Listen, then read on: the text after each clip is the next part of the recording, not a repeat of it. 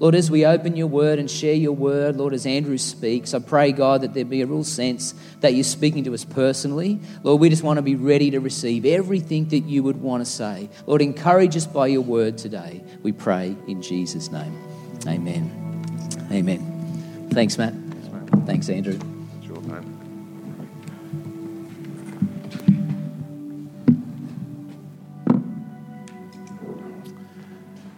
All right, we're landing today. We're landing. We've spent, I think since March, maybe late March, we've been unpacking our mission statement as a church. And you would be aware of that, and we had that block of Easter in between, but you can see it on the screen there that we're partnering with God. That Jesus said he will build his church. And we partner with that by empowering people according to gifting. And we unpacked that, and then we stepped into what it looks like to equip people for works of service. And then once those blocks are in place, it's how do we encourage people to go for it? And over the last couple of weeks, Carol 2 weeks ago shared this beautiful picture of the best encouragement we can have is in our personal relationship with God. And mostly that's done through this prayer, this conversational prayer. God talking to us talking to God, having this conversational relationship where God can encourage us to step into all that he's asked us to step into.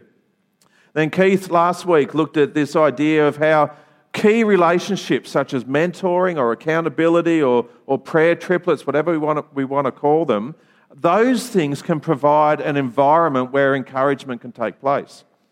And so stepping out of that, I want to finish this whole series around our mission statement with how do we build up a culture of encouragement across our church, where the culture that people step into is one where they notice encouragement, they receive encouragement, and they're able to give encouragement. And I think it's something that we all need, whether you're aware of it or not. We all need it. So I want to unpack that a little bit today. So our mission statement is about what we do. It's what we do. It's the things that, if someone goes, you're part of that church, well, what do you do there? Now, maybe you don't need to recite the mission statement at that point, but there's something in the mix of, well, what we do is we understand, we accept people, we see them for how God's gifted them, we equip them to step into that in a fullness, and we just give encouragement to live this life that God's called us to live. Now, that's the picture. That's what we actually do. And I just imagine what it would look like if every single one of us was on board with that. Now, I'm not implying that we're not, but if every one of us had that intentionality that as you step into church life, and it's so much more than a Sunday morning gathering, as you step into church life with an intention that part of my role in this is to give encouragement to others. And why I would do that is because I know I need it for myself. So I'm treating others the way I would want to be treated. I'm stepping into this place where I know it's actually hard to live this Christian life. And I need people speaking courage into me to do that, and I want to do the same for them. And that's the sort of picture we're looking at. So I wanted to just sit in a passage of Scripture to unpack this. And I wrestled with this, actually. I thought, where do I go? God, just land me somewhere. And as you read through the New Testament particularly, I spend probably more time in the Gospels than anywhere else. As Matt just referenced, I just want to know the person of Jesus better and better. But a lot of the writings, Paul's writings in particular to many of the churches, the early churches, have this flavour of encouragement. And that makes sense in the context where these churches were starting in first century Roman Empire. Life was hard, and you needed to be encouraged in that space. And I read through the letter to the Thessalonians, 1 Thessalonians, and basically there's a couple of main themes in that letter, but one main theme is encouragement. And so I just want to sit in the book of 1 Thessalonians this morning and just pull a few things out of that for us. So Paul, when you actually read it, it's Paul and Silas and Timothy are writing this letter to the church in Thessalonica. And this place, it's one of the places they'd visit on Paul's missionary journeys, and they'd set up a church there. And after a few weeks being with the people who were part of this church, they were basically forced out by the Jews. The Jews really didn't like what they were doing, and a lot of the really religious Jews forced them out of town. And so, not long after being forced out, Paul had this sense, along with Silas and Timothy, that these guys need encouragement. We need to write to them. And so they write this letter where it was about encouraging the believers to remain faithful. It was about watching out for false teachers, people who are going to come in and twist what was already told to them about what the gospel is. And it was also about giving assurance of the resurrection life we have with Jesus. And so they were the main themes. And so we've got this community of people who needed courage to live into this. Now, this was this pretty new thing. Mostly a Jewish community. It's Thessalonica's in what we would call Greece today, but it was part of the Roman area called Macedonia at the time. And a lot of Jewish people, but a lot of Gentiles and a lot of Greeks and some Romans there as well. And in that place, they needed encouragement to live into this new thing that said Jesus is Lord. They needed encouragement to be in that place. And he knew that they needed encouragement because they were going to be persecuted if they were to stand and say Jesus is Lord. There'd be persecution for that. And also the hope that Jesus is going to return and the kingdom is going to be fulfilled. And they were living in that hope, and they needed encouragement to live into that, because as they looked around at what day-to-day life was like, it would be easy to suggest, I can't see it happening. So with all that in mind, I'm just going, well, how does this apply to us? What is it that you need encouragement for? What is it that you need some courage to stand in? What do we need courage for to be a follower of Jesus in 2019 in Australia?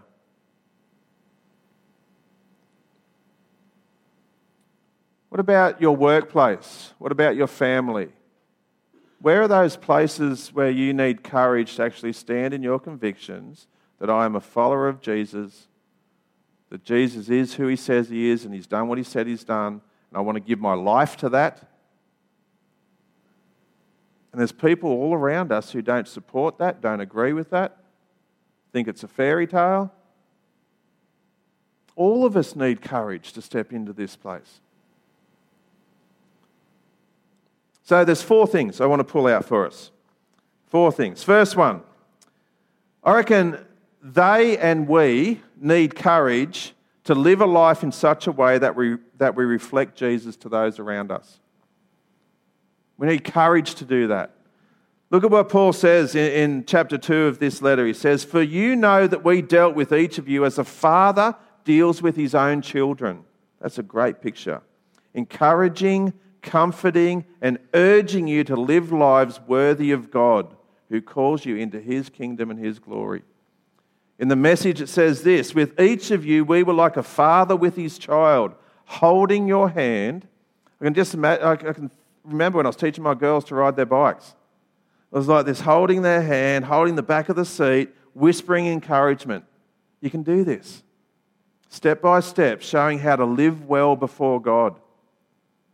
We need people to encourage us to step into that space.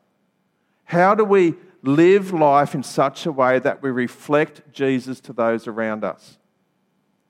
Because the easy thing for me, the default position is, I will look like everyone else around me and I'll turn up here on Sunday. And no one knows the difference, and I'm known as a nice person, but so's the bloke in the office next to me, and so's the person I commute with, and so's the guy I play sport with on the weekend. They're all nice people as well. What's the difference?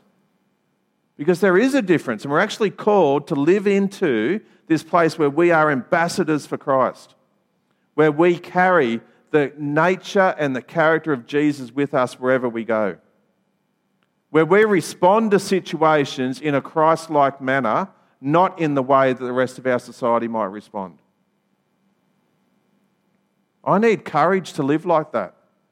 I need you people to speak into my life to help me to do that consistently and regularly. And I want to do that for you.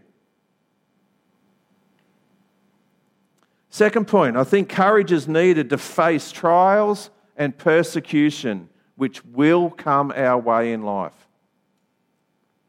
Courage is needed to face the trials and the persecution which will come. It's not a matter of if, but when. Paul says this. He says to the church, "We sent Timothy, who is our brother and co-worker in God's service in spreading the gospel of Christ, to strengthen and encourage you in your faith, so that no one would be unsettled in these trials. For you know quite well that we were destined for them. In fact, when we were with you, we kept telling you that we would be persecuted. And it turned out that way, as you well know." Now, our temptation sometimes is that sitting in Central Coast Australia, pretty much white middle class, there's no persecution. I'm not being persecuted for being a Christian. I'm not experiencing that. My life's not at risk. My job's not at risk. Wonder if Israel Folau feels like that. Where's this heading? Where's our society heading? If you got your finger on the pulse with any of it, it is getting harder to be a Christian in our society. It will become harder to stand as a Christian in our society. We need to expect that. And when that is our reality, how do we speak courage into one another to stand into that? When trials come, a broken relationship, physical health deteriorates or is gone, loss of job, loss of housing, any of these trials that come along, how do we stand in that, knowing that God is who He says He is, and He's done what He said He's done, and His love for us is unconditional, and His Spirit will never leave us? How do we stand in those places and encourage one another with those truths when the messiness of life is happening? If we're not in community doing that, how do you stand? How do you cope? If we isolate ourselves as Christians, as followers of Jesus, where is that support coming from?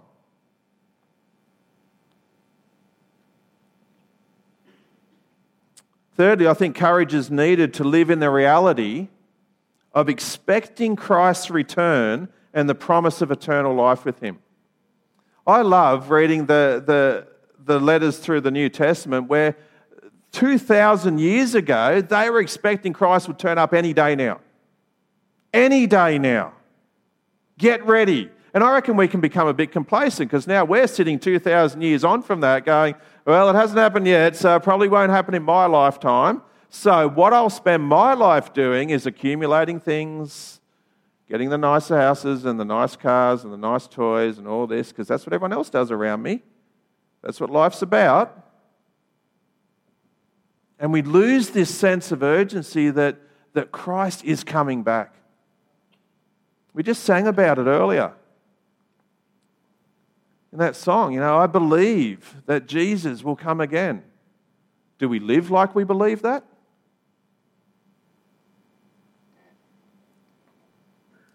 Listen to some of the things Paul has to remind this church of.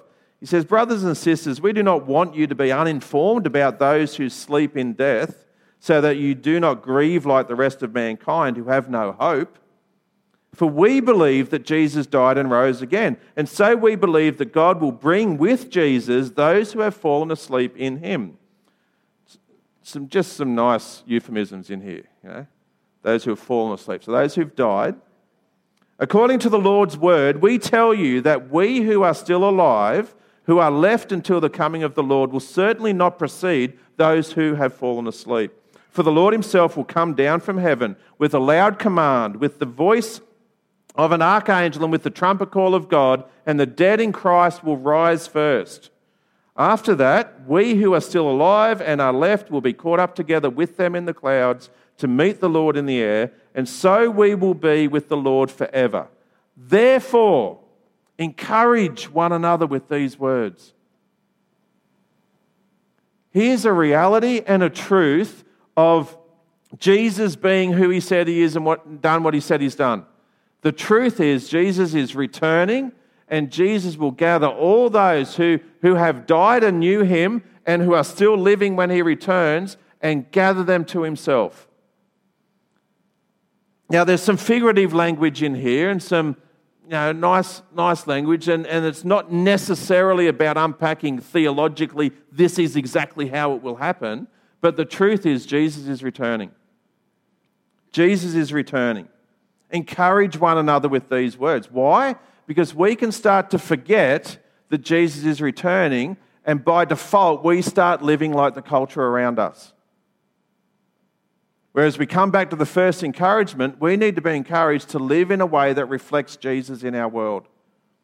And we're not reflecting Jesus when we're living like everybody else around us, like the dominant culture around us, where it's self-focused, where it's all about me. It's all about my needs, my wants, my desires, my experiences.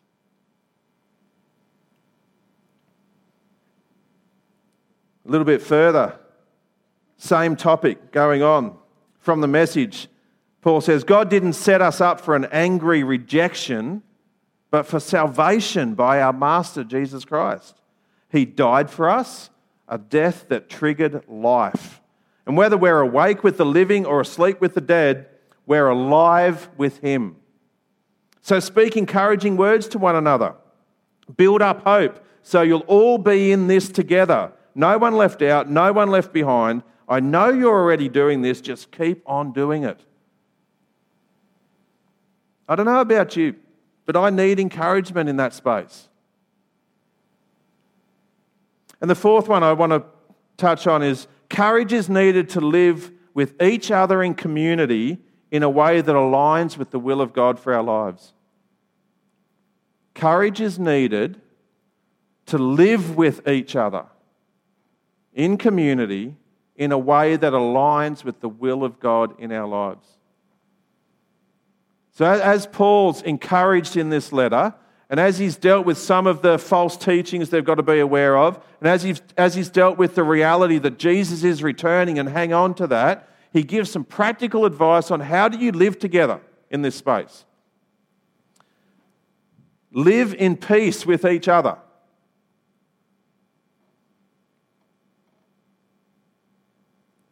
Notice it doesn't say, if it suits you, if it's convenient, if you feel like it. Live at peace with each other.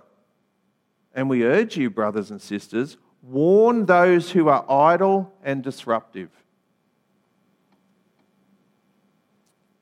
When I stepped out of ministry at the end of 2015 and went back to Greenpoint for a couple of years, in 2016, I had this thinking in my head that said, I'm no longer on the ministry team. I don't have to be at church every week. I don't have to be at church every service that happens. And so I chose not to be. And I reckon it was about 2/3 of the way through 2016, and Tanya and I looked at each other and said, man, we feel disconnected.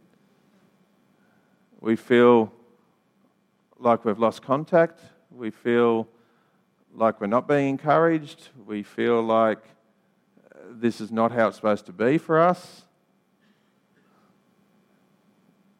But in that, and this is not a slight against anyone at all, but I didn't really have anyone encourage me to step back in more consistently.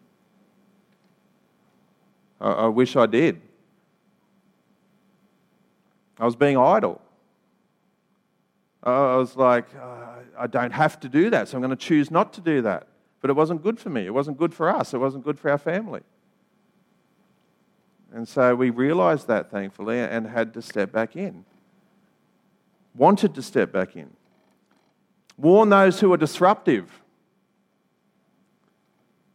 We often avoid conflict. We often avoid hard conversations. But for those who are being disruptive to the community, we need to address that. We need to stand on that. We need to call it for what it is. And do it in a way that encourages people to see that there's a better way. There's a better way. It's not about me judging you. It's not about me being better than you. But it's about God's called us to live to this. Let's not live down here. Encourage the disheartened. I think if we're honest this morning, and I got you to put your hand up if you're feeling a little bit disheartened, we would be absolutely shocked, I think, at the number of hands that would go up, if we were truly honest. That's why we need to be aside with one another. We need to walk with one another. We need to encourage. Help the weak. Be patient with everyone. Not just those who it's convenient. Be patient with everyone. Make sure that nobody pays back wrong for wrong, but always strive to do what is good for each other and for everyone else. So for each other is for the community of believers, and for everyone else is those wider than that. That's what we're called to do. And then, rejoice always, pray continually, give thanks in all circumstances, for this is God's will for you in Christ Jesus. I could spend a couple of weeks unpacking that, but we don't have time. Can I encourage you? It'll take you 20 minutes to read through 1 Thessalonians sometime this afternoon. Can I encourage you to do that? Maybe spend the week in it. And so we need courage to actually live in community in a way that honours God and it's part of His will for us. And if we're not doing that well, that's when we rely on one another to step into that space. That you can pick me up when I fall and I can pick you up when you fall, and we can be a shoulder to cry on for each other, and we can have disagreement in the middle of that, and we can have all that, but we do it in a way where there's love and respect and there's honour, and we're understanding what God's calling us to, and we're understanding that we are asked to obey what He's calling us to, not be selective in our obedience. There's so much in this. Anyway, what was the result of all this? I just want to touch on the fruit of living like this in the next letter to this church. Listen to what it says. At the start of chapter 1 in the next letter, Paul says, you need to know, friends, that thanking God over and over for you is not only a pleasure, it's a must. We have to do it. Your faith is growing phenomenally. Your love for each other is developing wonderfully. Why? It's only right that we give thanks. We're so proud of you. You're so steady and determined in your faith, despite all the hard times that have come down on you. We tell everyone we meet in the churches all about you. I love that picture. When we actually step in and we empower and equip and encourage with intention, the result is that we become, just like our vision for our church is, a community that's actually healthy, growing and full of love. And we can see that right there. Your faith is growing. Your love is developing wonderfully. That's the fruit of stepping into doing what we are called to do as our mission. And it's a wonderful picture. So we need one another. Whether you like that or not, we need one another. And we've mentioned this many times, that God places the body together just as He wants it to be. It's not a mistake you're part of this community. It's not a mistake that you are unique compared to everybody else in this community, because we need that. We need one another. We need encouragement from one another to follow Jesus. We need people to speak the truth to us in love. We need to be reminded of God's faithfulness when it's tough. To stand with us when we fall, we need one another. To point out that God's love is unconditional. That His unconditional love is actually dependent on who He is, not on my behaviour. And we need to encourage each other to keep going. So what role will you play in making our mission statement more than a mission statement, more than a thing on a piece of paper? What role can you and I play where it's actually a lived reality for us that this community is a community where God calls us to live like this and we step into it together with intention, where we are so focused on encouraging, placing courage into one another because we know that life can be hard to live. Life as a follower of Jesus can be difficult. But we can support one another in it. Let me pray for us. Father God, I thank you that we have a picture through your word, not just in this letter to the Thessalonians, but right through your word where you are a God of encouragement. You place courage in us because you know that we need that. That's how we're wired. We can easily become fearful. We can easily become afraid and timid. We can listen to voices that are not your voice and not the truth of what you've said and who you are. And so in all those spaces, God, can you just help us? Would you help us? Would you just bring to mind what I can do personally, what each of us can do personally in terms of speaking courage, placing courage, walking alongside one another with intention? Holy Spirit, would you be at work in this place even now and bring to mind people, situations that we can step into so we can actually do this. That's not something we have in theory, but it's something we practice. God, would you help us in this place? We want to be a community that honours you, that loves you, that shows others what you are truly like, that you are a good, loving God. May that be our experience. May that be what we pass on to one another. May that be the flavour of who we are and what we're about, so that you would have the glory. Amen.